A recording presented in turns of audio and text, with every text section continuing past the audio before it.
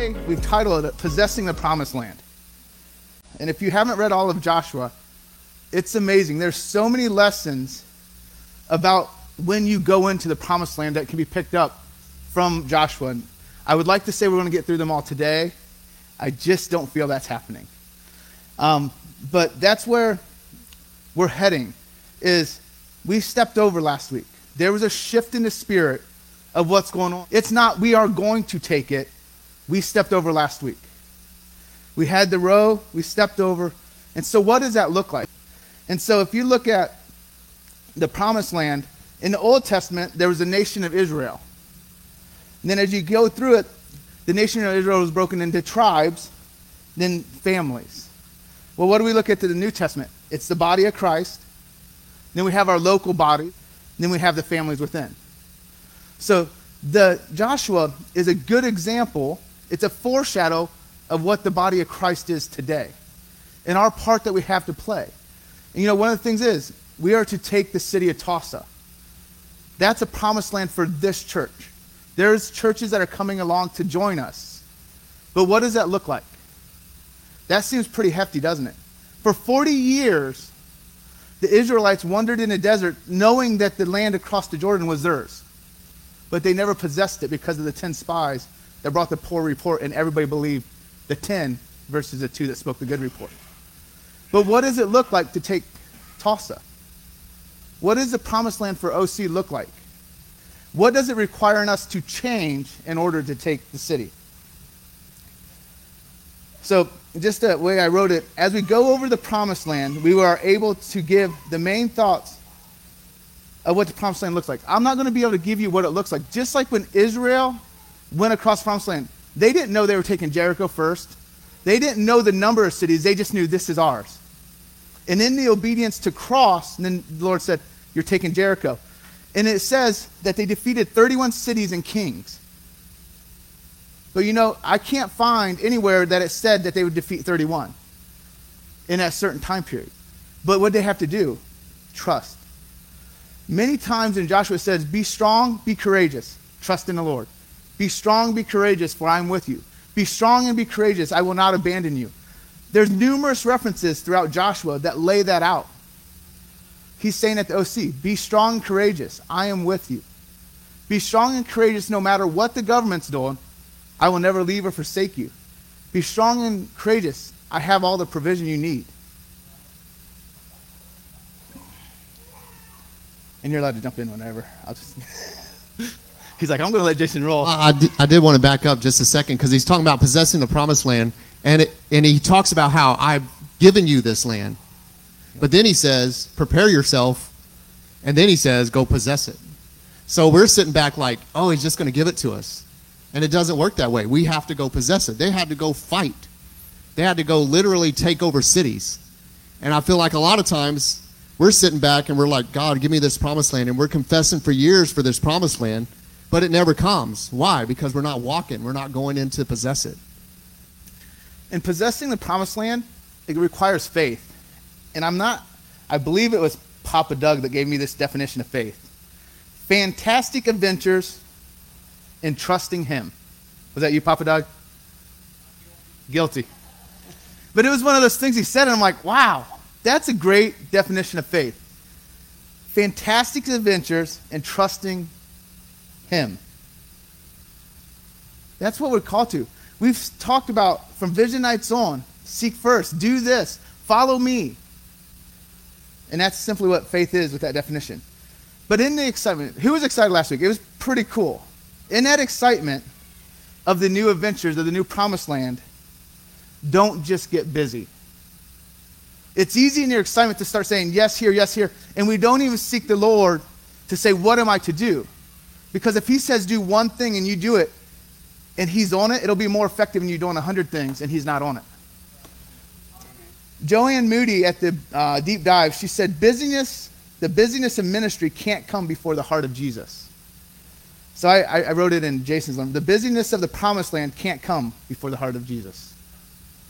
Because it's so common to say, okay, I'm stepping into this. There's a lot of people who actually have their own personal ministries that sit in his house.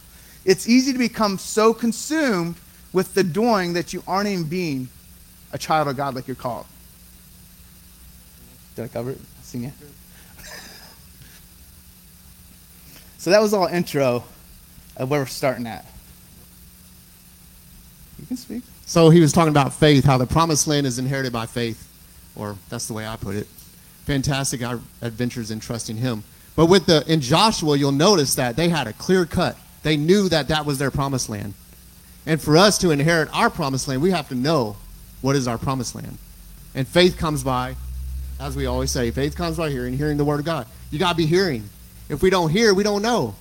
So when we go in to possess our promised land, and he says, go and take Jericho, well, if we're not really sure about it, man, we're probably going to give up halfway through the woods to get there. You know what I mean? So you got to know. You got to be hearing. So there's so many lessons in the book of Joshua. We're going to go over some of them here. I'm going to give you the scriptures that they're coming from and maybe read parts of it. This is a place if taking notes and going back and reading it yourself is going to be hugely valuable. Because these are things that literally we were talking about. This could be a month-long thing just going through Joshua in the lessons. So this is a challenge to you to go read the book yourself. Let the Lord quicken to you what he's saying.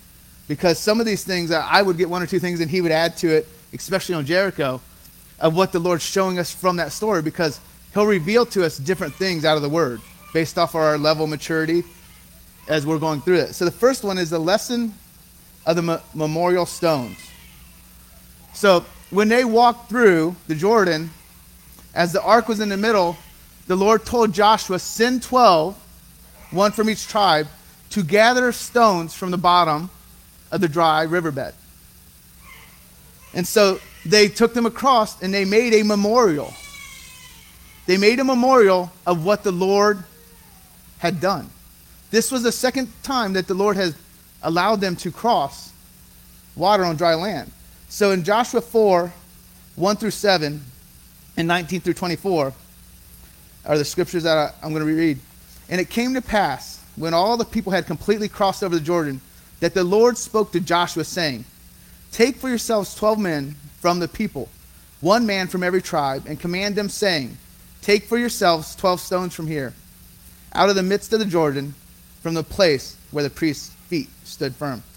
And then jumping down to verse 21.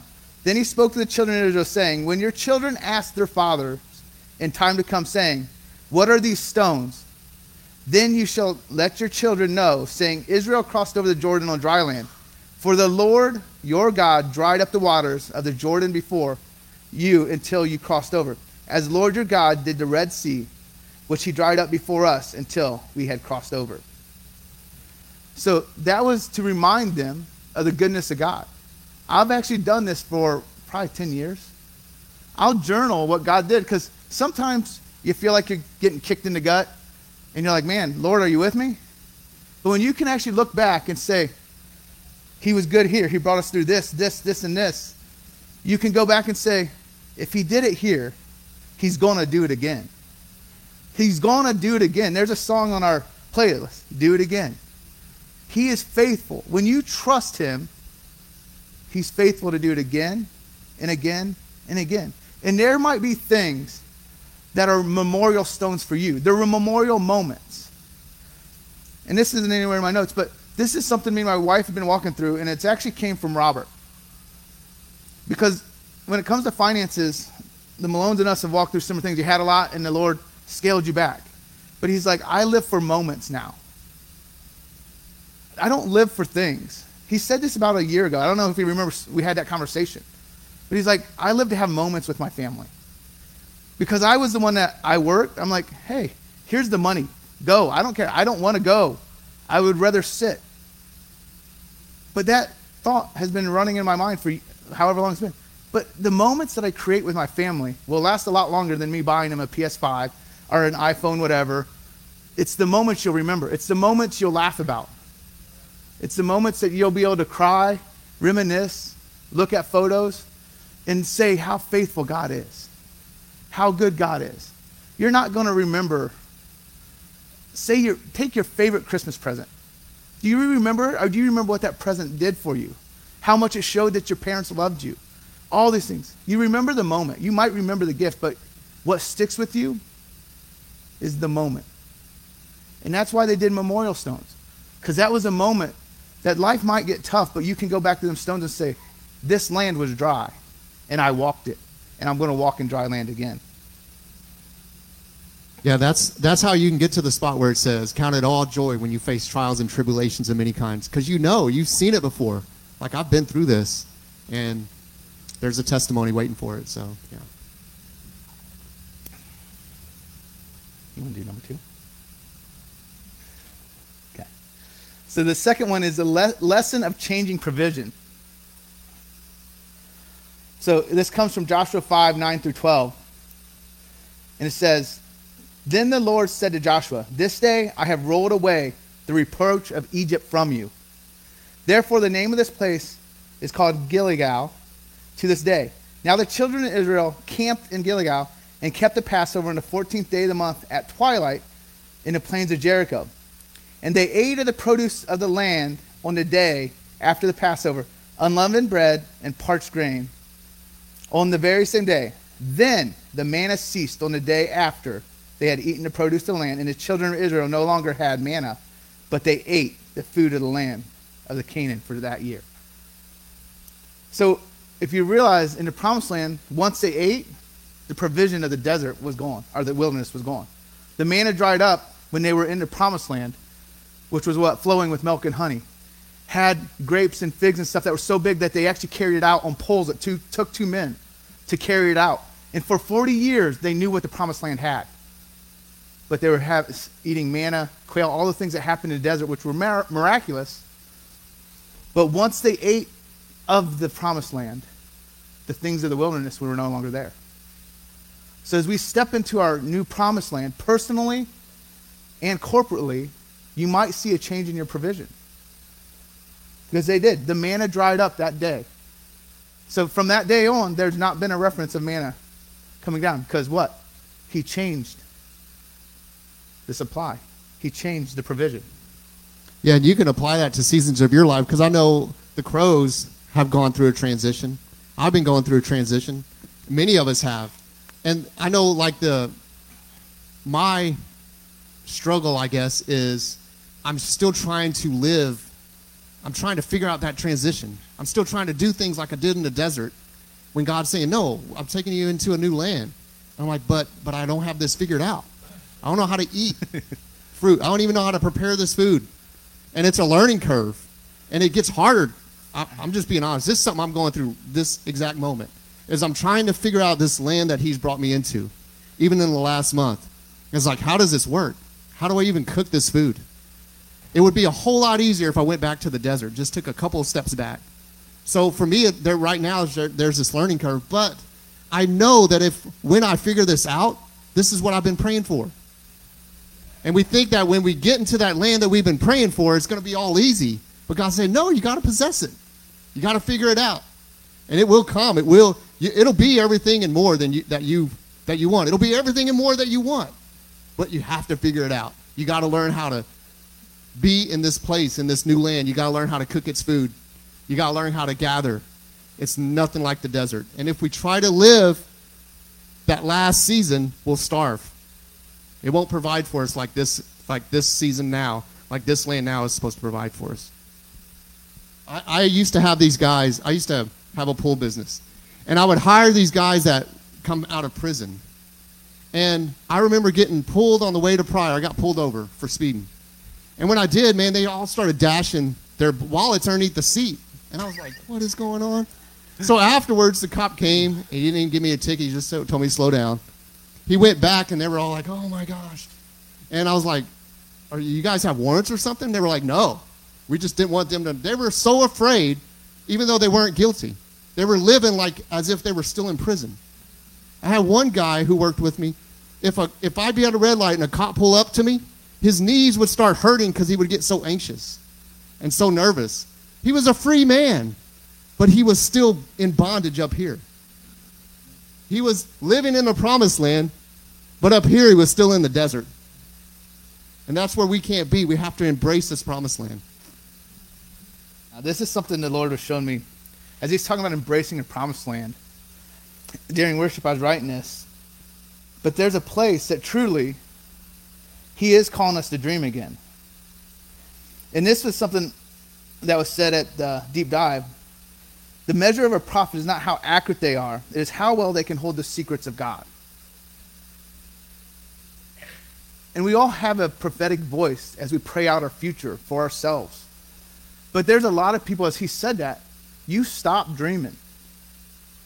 There's a call to activate dreams and visions, because you may have seen things in the promised land a month ago, 3 months ago, 6 years, 20 years ago, whatever it is, and you haven't sought the Lord on it. You haven't let it come to life.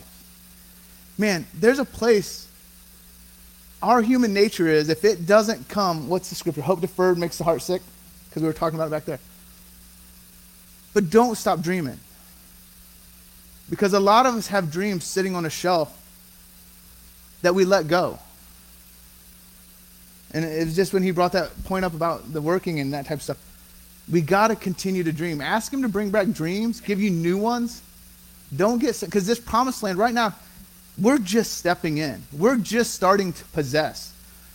And that possession requires, it's going to be battles. They took 31 cities and fortified cities, defeated the king, killed all of them. And it was over a 5-year period, that initial part. And then they continued to conquer more of the land. But that didn't come without people dreaming, seeing. Because we're all actually the prophets of our life. God will speak to us. The spirit of prophecy is Jesus. So dream, see, but don't share with everybody. Too many people have dreams that they stop because they shared it with the wrong people. There's a place. And so when Joanne Moody said that, the measure of a prophet is not how accurate. It's how well they hold the secrets of God. Because he'll tell you when to release it into the right people. As the prophet of the house, there's things that I know he sees that never releases. He's led when he releases. Because the Lord will say, this is the time that people are ready to hear it. Or this is the time to release it because the people need to be startled in order to bring forth a change. Is that not true what a prophet does? But a prophet usually, a mature prophet will only release, depending who you talk to, 10 to 20% of what they see. Some say less than that, so I went on the larger portion. But there is a place that we're all called to dream again. Don't let that lie dormant. Don't stop dreaming because somebody told you it's not the right time. Maybe it's not the right time to share it with them, but it's still the time to journal and let God be the author of time when it comes to that. And again, I just feel strongly about this, and it's okay if it's frustrating. It doesn't mean you're not in the will, or it doesn't mean it's not time. 2 years ago, I felt like I needed to do something in the line of business. And it was frustrating, it was a learning curve, and I just pretty much laid it down. Recently, Bucky has ignited this again in me, and it was already starting to roll around in me again. And it's been frustrating again. But I know that if I stick with it, it's going to start rolling. And I spent over an hour, I think, with Drika on the phone trying to figure some stuff out. I don't think we figured anything out at that time. And I left. I got off the phone with a headache, and I was just, this is so frustrating. But something in me saying, it's okay. You're taking over that city. And I'm taking over Jericho. Come on. It may not happen the first time I go around. It may not happen the second time I go around. But if I keep going around, eventually those walls are coming down. And I'm inheriting my promised land. It's okay if it doesn't happen the first day. It's okay if it doesn't happen in the first 6 years. But on that 7th year, the walls are coming down. But what if we quit walking around that city? What if I give up? 2 years ago, where would I be today? What provision would I have now? What city would I be in now?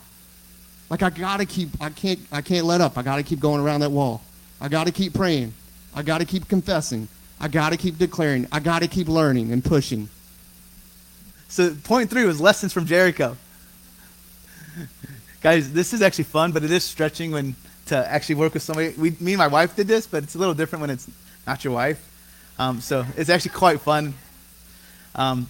So lessons from Jericho. There's 3 I have: obedience, praise, and first fruits. So obedience, they were given specific boundaries of how to take that city. Very specific boundaries of how they would do it. And a lot of people And he taught on this, 5 weeks ago? I can't even think of the title. Boundaries. Drawing a blank. The kingdom has boundaries, but no limits. When they did exactly what the Lord said, the walls came down, and they took the city and destroyed everything. So their obedience, we got to realize boundaries. Most people think boundaries are bad. Boundaries don't put God in a box. They actually give us focus. I'm going to give credit. That was Bucky we were talking yesterday. We think boundaries are bad, like I'm stopping that. But it actually gives us focus to where we can live within the abundance of God. If God says my promised land for them was Canaan, and I live outside of it, do I experience the blessings of the promised land? No, there's a boundary that in the natural that the Lord set up for them. So you don't receive it. The boundaries are not a limit on God. They are just giving us a focus of where we're to be and to where we're to stay to experience the abundant life. So he kind of touched on the walls of Jericho. So that story, I love that story. I've actually did a Jericho march with kids back in Virginia Beach where we had a bounce house and we walked around it. Then on the seventh time they yelled and we turned the air off and it fell and the kids all screamed. But it is such a cool thing. It was really cool. The kids had fun. Then they said, please inflate it again. We want to jump in. But their shout was their praise. Because it says in Joshua 6, in Joshua, in verse 10, it says, now Joshua had commanded the people, saying, you shall not shout or make any noise with your voice, nor shall a word proceed out of your mouth until the day I say shout. Then you shall shout. How many of us could walk around the IDL one time a day and not talk? That was some obedience on their part. They did it. And then on the seventh day, they walked around 6 times. And on the 7th time, on the long blow of the trumpet, they were told to shout. And Joshua says this. And Joshua said to the people, shout, for the Lord has given you this city. That shout was their praise. Because when he said the Lord has given you the city, there was a shout that came forth that caused the walls to crumble. Not a shot fire, not whatever weapons they had. It was the shout. It was a praise to the Lord that he had given them victory. And they trusted enough to walk for 7 days and not speak, not shout, and listen to the Lord. So there's obedience, there's the praise, and there's the first fruits. Which this was one that was interesting is, in Jericho, they were to take nothing personal. Everything was to be burned up except for, I believe it's the silver, gold, and the vessels of bronze and iron, which was funny. You guys brought that up in your offering message. And that was for the treasury of the Lord. Everything else was to be destroyed, which means Jericho was the first fruits of the promised land. Because in the other cities, they were able to take the animals and different things. Each city, there was maybe a little bit different thing that the Lord said you can allow. But in Jericho, they were to take nothing. And so there's a place of obedience. There's a place of praise in the Jericho story. And there's a place that we see the principle of first fruits that I know Roberto has taught on first fruits, which is the first fruits of the increase you give to the Lord. Yeah, again, you got to know what's yours. If they didn't know Jericho was theirs, they couldn't have taken it. They wouldn't have lasted through those 6 days. There's no way. I can remember standing in our living room, and our oldest daughter was dealing with a meth problem. And there was a lot of shadiness and stuff going on. And we got in there and prayed, and she had me pray. And I was focused on the walls and on the city, and like, wow, these walls are big. God, if it be your will. I did one of those prayers, believe it or not. And she stopped me mid-prayer and took over. It was like she was like, whatever. This girl is mine. This is my daughter. And she started praying a powerful prayer, and everything changed. And she's meth-free, I don't know how many years, 2 years? 2 years, just recently, a week or so ago, she's meth-free for 2 years. But it took standing and knowing what is ours. She knew what was hers when my eyes were on the big old walls. You know what I mean? You got to know what's yours. Share a little bit more of just what happened a year ago, right? Was it a year ago when they got married? Like there's just, that testimony is just evolved. Yeah. I mean, They got married, it was about a year ago, right? October? Wow. Time's flying. They got baptized, and they gave their life to Christ. They got baptized back here. Yeah. And now, since it's on Facebook, she's now pregnant. She's pregnant. So that testimony, what's happening? It's rolling. Because of the mama's prayers. Standing in faith, knowing what's hers. So another lesson is a lesson from, how do we say it? Achan? The guy that sinned, that took land from Jericho, and then it brought judgment on the whole land of Israel. And it shows how in that they were to take nothing. And in Joshua 7, they go up to fight in Ai, and they lost. They come off this battle of Jericho. They defeat the fortified city. Ai, if you read it, it says they sent the men. The men said, we only need 2,000 to 3,000. We'll defeat them easily. And they go get defeated. So Joshua gets on his face, Lord, what's going on? And the Lord says, I don't have a highlight, but he says, get off your face. You guys have basically disobeyed me. And so the Lord shows him, and he tells Joshua, you're going to call each tribe, and when they come before you, I'll tell you the tribe of the one that disobeyed. Then once that tribe comes through, we're going to come by the clans, and I'll show you which clans.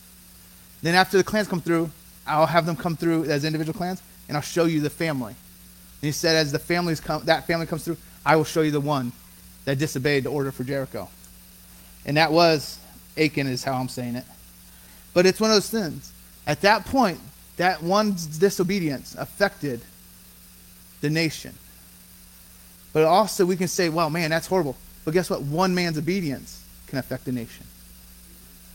Because we can sit there and think, man, it was horrible for him. And his family did lose their lives. But also, it shows me how the power of obedience, the power of your yes, affects your family, affects your community, affects your neighborhood. As you start to get stretched, others around you will start to stretch too. But as you're stretching them, their stretch is going to cause you to stretch. And you want to run with people that are stretching you. Because if all you're running with people are people that cause you to be stretched, or you're always stretching them and there's no reciprocity, you got to find those people. Because the people that I surround with, yeah, I might have moments where I stretch them, but they're stretching me. And that's that place where you're mutually helping each other achieve what God showed us. So that component of the yes that's been said over this house has caused all of us to stretch. But your personal yes is also causing us to be stretched in stewarding services and as things that go. So, number 5, we have lessons of the treaty with the Gideonites. Now this one goes back to, we have to consult the Lord in all things. He's with us. Why would we do something without consulting him? Because the Gideonites came, they actually dressed up to make it look like they came from a foreign land, and they asked to make a treaty with Joshua and the nation of Israel because they didn't want to be destroyed. So after this, they went through, they had the moldy bread that made it look like they traveled far away. And they said, we've heard about the exploits that you guys have done, and we just want to make a peace treaty so you don't destroy our land. And so they were trying to figure out if they were actually local, which would be one of the people they were to conquer and take their land. But in Joshua 9, 14 and 15, it says, the men of Israel took some of their provisions, but they did not ask counsel of the Lord. So Joshua made peace with them and made a covenant with them to let them live, and the rulers of the congregation swore to them. And it says 3 days later, they found out that they lived in the land that was theirs. And now they had promised. And the Lord, if you read it, it says, you cannot kill them because you made a covenant. Because if you do break your covenant, it'll bring the vengeance of the Lord on you. So these people became the woodworkers and different things. But it's because they made a promise and didn't consult the Lord. So just a thought I have on that is, if we consult him in all things, he'll reveal the hearts of the people that are for us and the hearts of the people that really have ill or deceptive intents for us. Because they really went there to deceive so that they spared their lives, and it cost a portion of the promised land that Israel was to possess. So be wise and seek counsel of the Lord in everything. There is nothing too small, guys. Nothing too small for the counsel of the Lord.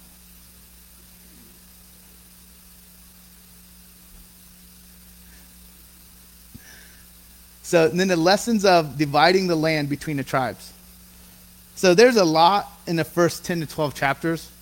I'll be honest, the next, I'm not sure the total chapters, but the next is about dividing the land, and it's a lot of this tribe got this land in this city and this city. It doesn't read as well as the first 10, but I actually did read through it all. But they divided the land in Joshua 14, 1 through 5, and Joshua 18, 1 through 8. The title on the King James says, the land divided west of the Jordan. And I'm going to jump to verse 5. It says, as the Lord had commanded Moses, so the children of Israel did, and they divided the land. Then Joshua 18, and I'm going to go to verse 10. Then Joshua cast lots for them in Shiloh before the Lord, and there Joshua divided the land to the children of Israel according to their divisions.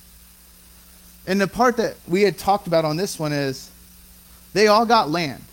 Some of it was just from casting lots, where they actually, if you read it, they had to go out and spy the land that was there. They divided it in 7 because them were the 7 tribes that had not got land.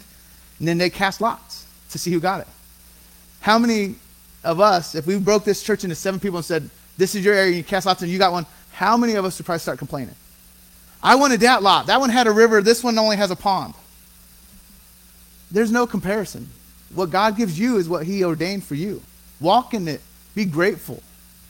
Be thankful. It would have been easy for the tribes to complain about their portion of land. But if you actually tend to what God gives you, your portion will always be bountiful. A lot of people are more worried about what the others receive. In Joshua, it doesn't say that they complained and murmured about the land they got. But the Lord quickened me is we need to have that place of we're not comparing or complaining about what we receive. Because there's very potential, the thing that you like in somebody else and you think it's something you could handle, at your current maturity, it might destroy you. There's things that I can handle today that if I would have had them when I asked for them, I would not be standing here. They would have destroyed me. So there's wisdom in knowing, accept what the Lord gives you, dream, because he's going to continue to give you more, and walk out from glory to glory to glory. Live that abundant life. And he'll prepare you to have what you need, and he'll give you the character to maintain what he blesses you with. Because there's a lot of believers, they get everything they want, but they don't have the character and they lose it. Been there, played that game, lost it. Building differently this time.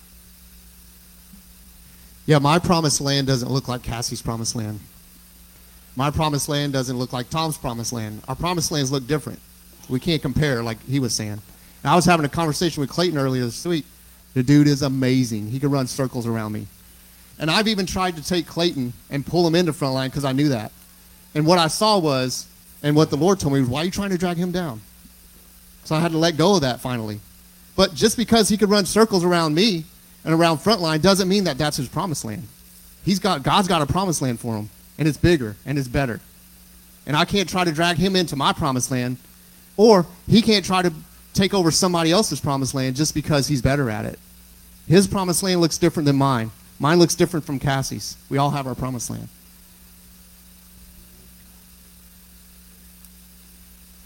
So now we're going to kind of jump. This is the part that's going to make us stretch. Because the promised land is going to require what? Different thoughts and different words. And the things that I'm going to bring out in the words aspect, these are the things that I know I've said in this house, or said in my own family, that he's started to show me them aren't things I can carry into the new season. Because the two big things we're going to talk about is the power of our confessions and the power of perspective. And so if you go to Numbers, which is Numbers 13, it talks about the 12 spies, how they went in. And I mentioned it a little bit earlier. 2 of them saw the abundance and their ability to take it. 10 of them saw the negative. And the funny part is, those 10 that saw the negative, they helped carry the fruit out. They helped carry it out. 2 men have basically a tree they cut down with the fruit on it, and they walked it across to where they were in the wildernesses, and they still said, the fun word in verse 28 of Joshua 13, nevertheless. So we went to the land where you sent us. It truly flows with milk and honey, and there is and it is fruit. Nevertheless. And they go in about 7 verses of how they are grasshoppers in their own eyes, how we can't defeat him, and all this stuff. Then you have Caleb, who was the one that spoke out and said, he quieted the people before Moses and said, let us go up at once and take possession. We are well able to overcome it. But the men who had gone up with him said, we are not able to go up against these people. They are stronger than we. And they gave the children of Israel a bad report of the land which they had spied out. And this, I never seen this until this morning. Me and Serge were reading through the notes. And in verse 33, there we saw the giants, the descendants of Anak, come from the giants. And we were like grasshoppers in our sight, and so we were in their sight. They saw themselves as grasshoppers. Then the people in the promised land perceived that they were grasshoppers. It's funny how many people see you the way you see yourself. Because I had to read a couple times. It says, and we were like grasshoppers in our own sight, and so were in their sight. They first perceived they were unable. And then the people around them said, yeah, I agree with you. You're not able. We're going to defeat you. How many of us have actually been defeated in our own head, and we're actually able to take the person who's there, but we were defeating our own head, and they took that and defeated us? So the first thing is our thoughts, our perspectives, and our mindsets. What has to be different in your promised land? And I'm talking, there's a personal promised land for you, and there's a corporate promised land that we're getting to, we're walking in. So there's mindset shifts I'm changing as I look at what's happening here, but also what's happening in my own marriage. And so Philippians 4:8 and 9, and I'm going to read it in the Message. It says, summing it all up, friends, I'd say you do best by filling your minds and meditating on these things. True, noble, reputable, authentic, compelling, gracious. The best, not the worst. The beautiful, not the ugly. Things to praise, not things to curse. Put into practice what you learned from me, what you have heard and saw and realized. Do that, and God, who makes everything work together, will work you into his most excellent harmonies. The most standard versions say what is honorable, right, pure, lovely, good, excellent, and worthy of praise. How many of us, if we just take an hour and think what you're saying, what are you speaking over your spouse? What are your thoughts? We're driving to see Santa last night because Robert and Tammy play Mr. and Mrs. Claus. And so I wanted to see him just doing what he loves, bringing joy to people. And so we're driving up there, and I make a comment to my wife. She looks at me, she goes, is that nice? Is that kind? I'm like, you got to love when you're working on a message and it's stirring in you and you're sharing it with your spouse, and they just so lovingly and go, is that what you're teaching tomorrow? Sorry. So, but guess what? You need to have people in your life that hold you accountable. It is a blessing to have somebody that will do that, because guess what? I also get to hold her accountable on that, because we're growing in that area. We didn't start out great. We're better now, and we're going to continue to get better. I used to be very harsh. I remember one time we're in the Florida Keys with my family, and my brother goes, I can't believe you talk to your wife that way. I'm like, okay, that's what we do. And I totally just dumped the words. So I'm going to go here for a minute.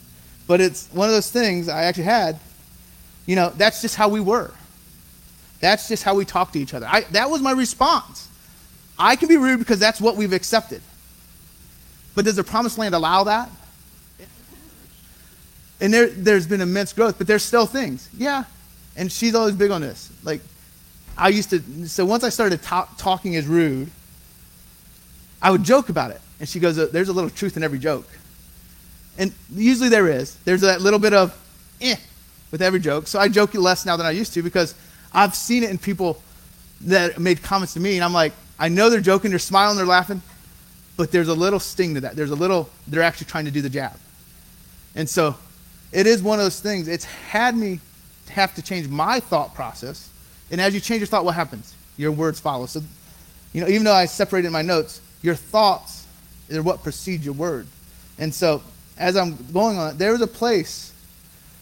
I used to be a chiropractor, and the last couple of years we did weight loss, so don't judge me now because I don't follow the program anymore. But so, thank you. Is it sweater? Where were they going with this? Okay. But there was a place that when you're selling weight loss, you get really good at judging flaws. And you get good at finding their trigger point to sell them a $2,000 weight loss program. So you get very critical. So if I'm doing that in the office to make money, it carried into my house. And I was very judgmental. And we're like, well, we're going to do the program again. I got down to 180 pounds. And finally one of my patients goes, you're starting to look sick. Because I didn't know I had bone structures like I did. Because I have never seen it. And I only seen it for about 3 months. But it's one of those things. In that period of stepping out of that, the Lord had me change in my phone. It says beautiful Cassie. It wasn't because there was a physical, she is beautiful physically. But the Lord said, this is how I see her. So she didn't even know that I changed my phone and it says beautiful Cassie. Until we're riding in the car and she's like, why does it say, call beautiful Cassie? It was something the Lord prompted me to do to change how I've seen her, because I was in a world of what the world says. It's weight loss. You have to weigh this. You have to be this. You have to define this characteristic. Otherwise, you're not fit. And we need to take care of our temples. You got to be wise, be led in what you do. But I was not in that lane of it. I was in the lane of what the world said beauty was. So the Lord changed how I did it. And it was simply, every time I called my wife, what did my car say? Calling beautiful Cassie. Calling beautiful Cassie. And at least 5-6 years later now, it still says the same thing. My kids, it says calling awesome Bryce, calling awesome Grant. Because the Lord said, what are you speaking over them? How many of us, these were things he convicted me of years ago. Guess what? Every time I call my kids, calling awesome Bryce, calling awesome Grant. Wow, that changes. If you're calling to yell at them because they screwed up, and you hear calling awesome, it kind of like, okay, I'm going to take a moment. The Lord had me do this for a reason. Because there's oftentimes I'm working, and she's like, the kids are acting up, they're not listening to me, you got to talk to them. All right, I'm going to call them. Then you have that little calling. But it changed my perspective. That's all. It's all fun, but them are things the Lord had me do. Because I was not always speaking life. I was not being the prophet over my house and speaking life. The prophet's the one that sees and declares. Them were things that the Lord had me change in my thought pattern for my family, so that when I started declaring, I now declared life over my kids.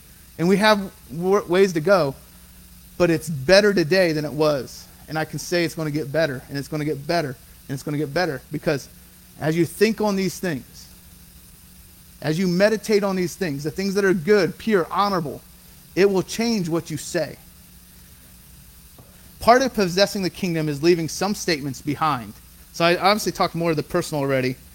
But one of those, and this is something we've talked about, is we say normal people can't hang here. But what? If they're believers, they're born again, baptized in the Holy Ghost, and they want the glory, they can hang. There's a place for me, it became almost a badge. We do this, and people can't hang unless they're really hungry. But what if they can hang, and we just start confessing that they'll come in, they'll grow, they'll stay, they'll mature. It's a different thing that I have to start saying, because we're confessing that we can't. So that's one of them. Anything to add on that one? I actually talked to Bucky, because he's the one the first time, the grow or go. He one time, and the heart of it was so pure. But the Lord, that's one of the ones convicted. I talked to him about yesterday. I'm going to bring that one up, because he's the one that first said it. But does the Lord do that to me? In my private time? If there's an area I'm not growing in, does he just say go? And I can give you scripture where somebody was told to go. We can talk about Paul, where they put the guy out. But you know what? They brought him back in. And they went through restoration, and all these things happened. And Paul wrote 75% of the Bible, and I only know one instance where they had to put somebody out. But we make it sound like it happens every week. And sometimes you get in that mindset that it does. So I told Bucky, I'm sorry. I'm not going to be saying to go or go as something. And I actually at one point asked him to make a t-shirt of it, because I'm like, that's awesome. But then the Lord starts showing me the promised land isn't. We become a place that nurtures the ones. If they're not growing, how do we speak life into them to bring that? What fertilizer do we need to bring? What nutrients, what water do we need to till the soil so they can actually root in? And so on that, John 15, 1 through 8, in the Passion Translation, Jesus the living vine. And it says, I am the true sprouting vine, and the farmer who tends the vine is my Father. He cares for the branches connected to me by lifting and propping up the fruitless branches, and pruning every fruitful branch to yield a greater harvest. He props up, he lifts up the fruitless one. That's not grow or go, guys. This is scripture. I've read this sitting up here as I said grow or go, because I went back and looked. He props them up.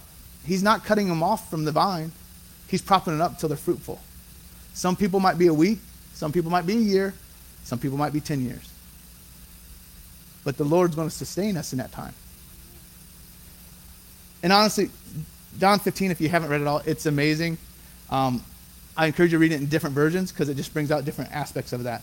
But it says right there, he cares for the branches connected to me by lifting and propping up the fruitless ones.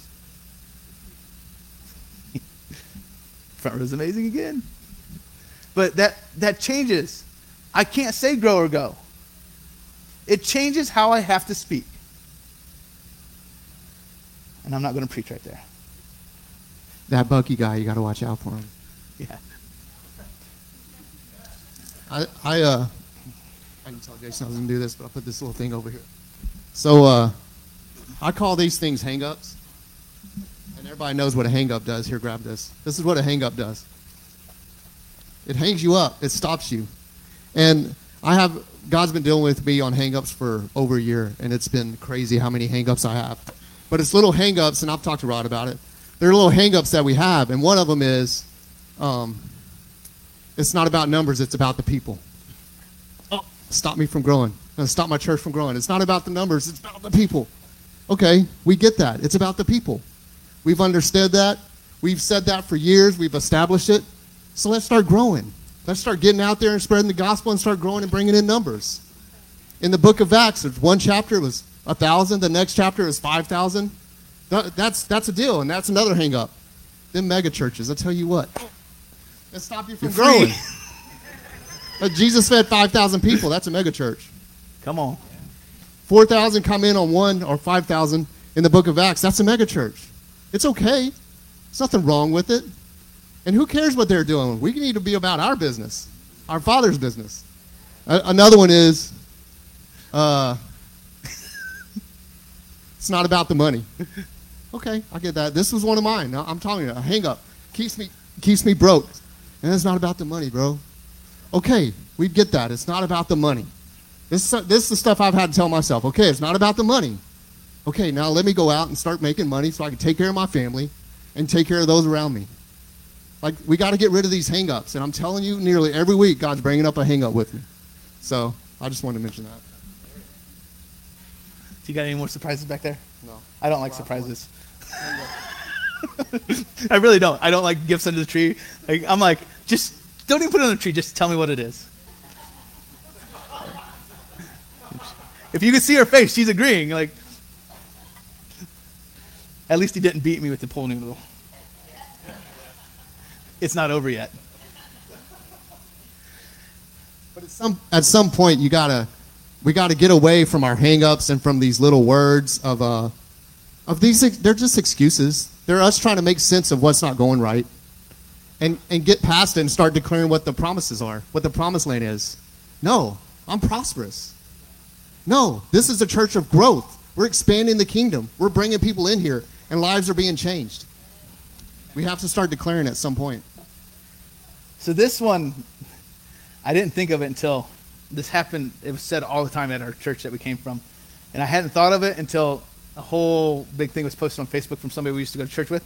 But the pastor said this all, if I haven't offended you yet, come and see me personally and I'll offend you. And it's a mega pastor, because we came from a mega church. And he said it in a lot of the people that came in. And their point was the gospel offends. So I'm going to make sure if I didn't offend you. And I'm like, that one just doesn't flow. And actually, It's actually going in a whole documentary and everything. That's how we found out, like, the people that were our neighbors that went to the church are now in a documentary for some stuff. So it's just kind of crazy. But, and actually the article quotes them saying that. These are things that are being said in churches across America. That, like, it's not about the gospel. Jesus never intended to offend. He wanted to set people free. Offense only comes when you don't receive the word of the Lord. There's people that left offended to Jesus, not because he intended to offend them, because they rejected the word. So that's just one of those that, if you never heard it, don't even look it up, don't even worry about it, but I heard it a lot. Talking about the extreme cost versus extreme blessing.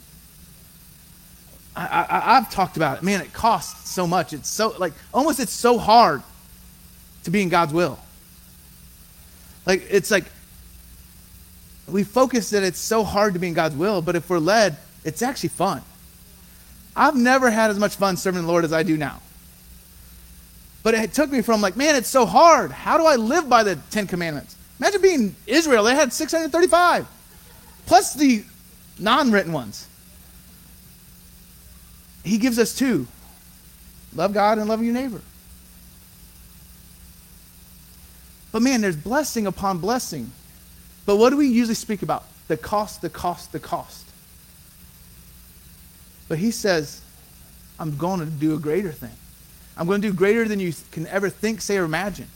So take your wildest dream that you wrote down and give it to God, and you'll see something better than you can say or imagine. But we would choose to say what it cost us. And usually when we talk about what it costs, we're talking about what it costs us naturally, aren't we? I could put a number to what it cost me to come to Bible school. Because I have done it. I did the math. But I'll tell you, I would not ever take what it costs. And actually somebody goes, well, you can consider all that sowed seed, and you're going to get a harvest from what you gave up. I'm like, I like that myself. Actually, I think that was Bucky. But his perspective is different. It's not about what you lost because you gave up a career. That's all sowed seed. I'm like, wow, I got some really good seed that I didn't even know I had in the ground. Thank you, Lord, it's coming in. But that's a change in perspective. I was looking at the cost, and I'm 90% sure it's Bucky. Bucky said, but what have you sown? What's your harvest? What's the blessing that's going to come from your obedience? There's great blessing from obedience. Just like we talked about Achan. There was consequences to disobedience, but there's always consequences to obedience. And we got to focus on the extreme blessings because he showers us with it. If you look at your life, every one of you, whether I know you're really good or not, there's blessings upon blessings that you're able to sit here in this place and look at your life, whether it's kids, families, even if you're teenagers or it's the youth, there's blessings in their lives. Most of us parents, what do we want? We want to have our kids have greater than we had. So what do? You're blessing your kids. You're loving them. There's things I walk in with my kids that I can't believe I parent the way I do now compared to how I was raised. Because the bigger the belt, the better. If I break a switch on your butt, you're going to go cut a new one because I've had to cut a switch before. Because we thought it'd be fun to break the switch my dad always had on the thing. And so he says, now you got to go get a green stick and it'll hurt more. It hurt more. But the way I parent now, you're laughing. You had to do that too, didn't you? But the way I parent now is if I'm forgiven, there's sometimes there's restrictions, but there's sometimes I just got to restore my sons, restore my daughter. Though they fall, he restores me. And I've had to learn how to walk that as a parent. How do I restore and not take the dream from my own kids?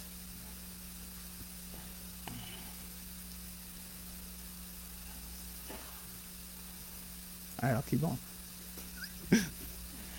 This one I have not heard lately. We are a place of misfits. We are a place of misfits. It's been prophesied different things. And this was early along when I came in. The Lord, during a time of prayer, said that we're not misfits. We're a place of prodigals. Sons and daughters coming home to their calling. And we're just helping restore. Because the last time I spoke, I talked about, it's really about not the prodigal son, it's about the loving father that was already looking. The world calls them misfits because they haven't fit the form of what religious church says they should fit. Because depending on the church you came from, if you wanted to be anybody in that church, you had to conform to a specific image. You had to look a certain way. So when you don't conform, what happened? You're labeled a misfit, and they put you out. Been on the outside before? But what if really their gift was called to be different? To be that one that stood up like Caleb and decree that that land is ours. To be the voice that talks out of line with culture. That is the one that speaks life over the nation. When there's even a lot of people that are, all they do, even they're prophets. And they're not decreeing the light of the body of Christ going forth. Like there's certain ones I've stopped listening to because all it is the doom and gloom and Trump's not in office. They're still stuck there. And there's things that are moving in the supernatural, but what about speaking life for the nation? We're called to be the light. And so that's something the Lord changed me on. And if I gave everybody a mic, so right now there's people that would be able to say, yeah, there's things I say in my life or have said over this church that are not in line with life, that are not in line with what is good, honorable, loving, kind. You got anything? And then this one's, it's a funny one, and we joke about it, but the term rebuke. And I've shared this before.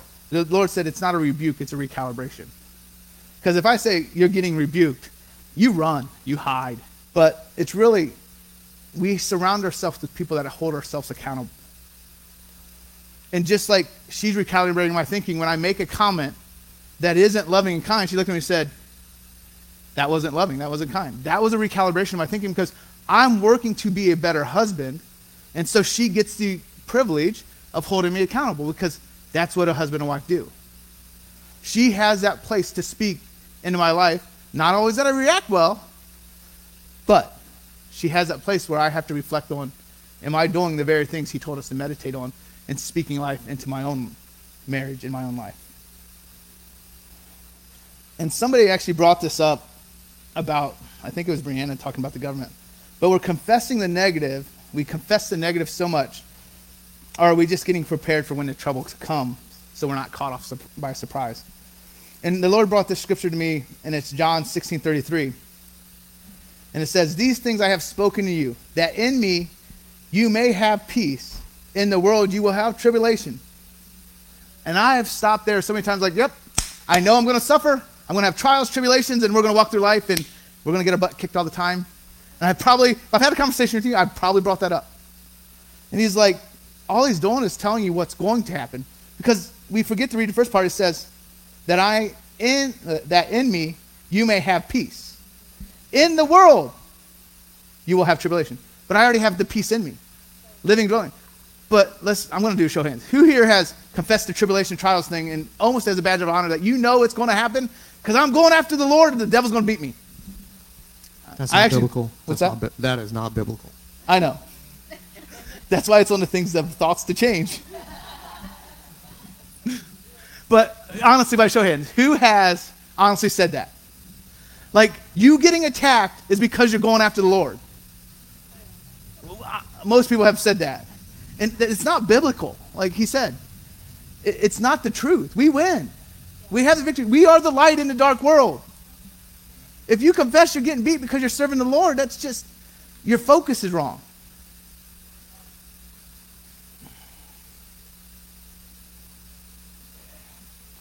And everywhere you put your foot is yours. And that is one of the things that was told to Joshua. Everywhere your foot treads is yours. Everywhere. There's no excuses in that. Everywhere I set my foot is mine. Even though I'm walking into my work and I have 4 owners of that business, when I step into that place, it's mine. They have been dead slow, and I will go in there early, and I will step foot in that place, and I'll say, I'll declare business in that place because it's mine. I set my foot in that place. And now there's 3 of us. We changing things. So when it comes to America, I always think about that. This is ours. This country was built and set up a certain way. It's our nation. And you know, it talks about how judgment starts in the house of the Lord first. When people say of all this stuff coming, that's fine. But I always look at ourselves. It's because we're not doing the job we're supposed to be doing. If have been doing what we're supposed to be doing, it wouldn't be where it's at. So at what point do we take responsibility, quit looking at the walls and saying, no, Jericho is mine. The Lord gave us this. mindset, perspective change. Amen. And he just brought out a principle of stewardship. Are you stewarding what he gave you? And I'm going to throw this out here because I'm going to know he's going to take it. Because actually Christy and him have been talking about this concept of creation versus control. We'll give Christy credit on this one. But that concept, our words create.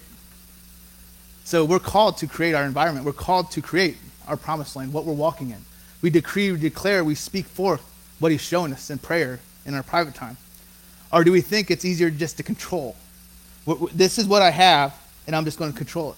Control brings death. Is that how you said it the one time? Yeah. Control ultimately brings death. Because what will happen, you'll actually smother people. They'll stop dreaming. They'll stop believing. Because all they do is everything is micromanaged. You stop this and you stop this. But God wants us to create. Even when we don't see it in people, he says, speak life. When we're sitting through counseling things, he'll always ask, Lord, show me their heart. Show me the heart of what's going on. Don't just go by their reactions or what they're doing. What's the heart? Why are they doing this? What's going on? What's the thing that I can say that will speak to the heart that will break the chains? Not so much how can I counsel them, but what is the word of the Lord that will break off really the root issue? Lord, show me their heart. And you'll speak words of creation versus trying to control behavior. Because if you look at the Old Testament, what happened? They had the law, which was really what? Designed to control behavior. If you look at the American law books, what happened? They start with laws, and then something new comes up, and new behaviors happen. So what do? They make new laws to control that behavior. Where the Lord wants to deal with the heart. You fix the heart, and you speak life over them. You fix the sin issue. So you create within them the very thing that God has already placed in them, so they can see. Your words create what people see about themselves. The people that encounter you, are you speaking life to the place that they walk away and they know that they're better off because you spoke over them? Or are they leaving saying, man, I got my butt kicked. I feel condemned. I feel convicted. I feel belittled. And so it's one of the things, what are you doing with your words? Are you creating or are you bringing life?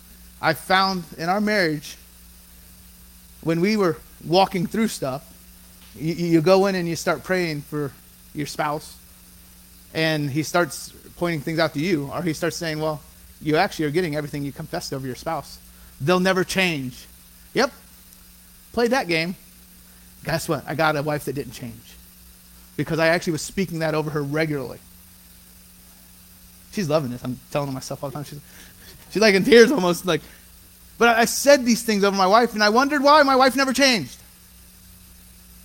For 17 years. Luckily, the last 4 years have been better in Jesus' name. But literally, I used to say those things.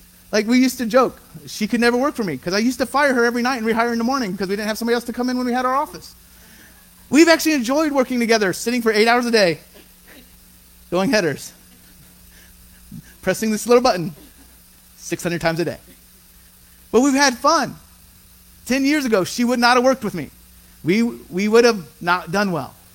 But we're like, we actually enjoy this. Like the Lord's graced us in this season to do this. And it's going to be a short one, but it's been one of those things.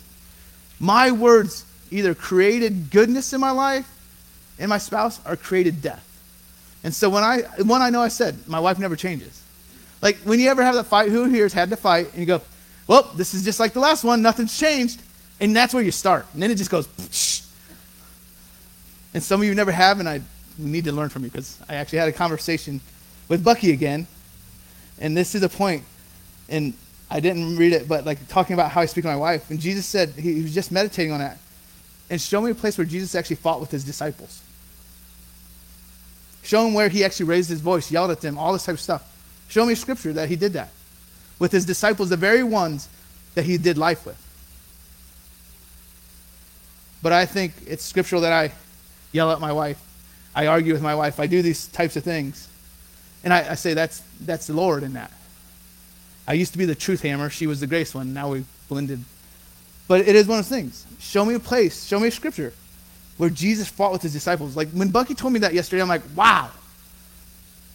I'm called to disciple I walk and I disciple with my wife. And I would disciple my kids. And so why do I think the louder I yell, the more my kids respond? They just respond louder. And most of the parents said, that's true. But that is something, like when he said that, I'm like, Lord, that's a place of like, I feel I've done good on parenting in the last 3 years. I got to even do better. That perspective is like still rocking my world. So if Jesus didn't do it with his disciples, why do we fight with our spouse, our kids, our church members? And that all came from creation and control. That was not blended together like I thought it was going to go. And back to, because I kind of jumped around, about the world and the negative stuff in the scripture, John 16:13. Once again, I had the privilege of talking with Bucky for 2 hours yesterday. And also that was after he taught for an hour. But he sent me this, and I'm going to credit to Bucky. He said he got it from somebody, but he didn't know what it was. So when you are unprepared and trouble comes at work, in your relationship, our finances, or our health, it takes you down. It takes us into anxiety, anger, bitterness, despondency, depression, and isolation. When we are unprepared and temptations come, whether material, carnal, immoral temptations, then they too take us down, away from God and into sin. Compounding our lack of preparedness, the enemy is always quick to interfere and give us misinformation. And that applied with, the word tells us we're going to have tribulation, not that we focus on it, that we prepare ourselves. That I speak life around myself, that so when it comes, I'm not shaken by it. Because I created my foundation on the word. And the word is Jesus, and he lives in me. And I'm not going to be shaken by the word. I don't even have to worry about it, because when it comes, I already have the foundation that's not shakeable. Because my foundation is built on the rock of Jesus Christ, not on sandy soil. So, I mean, if you're watching news, you're getting a lot of negative. Are you really being built on the rock? Are you being built on what the world says? And are you looking at the scripture and being so worried about what the world tribulation is that you don't see the peace of God that lives and dwells in you? These are things that I'm not saying anything, guys, that I'm not processed through. These are literally things I can walk through and say, if I really went through my journals, I could give you the dates the Lord's dealt with me on these things. So these are just things that you have to change your perspective, change your mindset, and change your word you're speaking over your life, your territory, your church, your family, whoever it is. Change what you speak. Speak life. Create the very environment you want.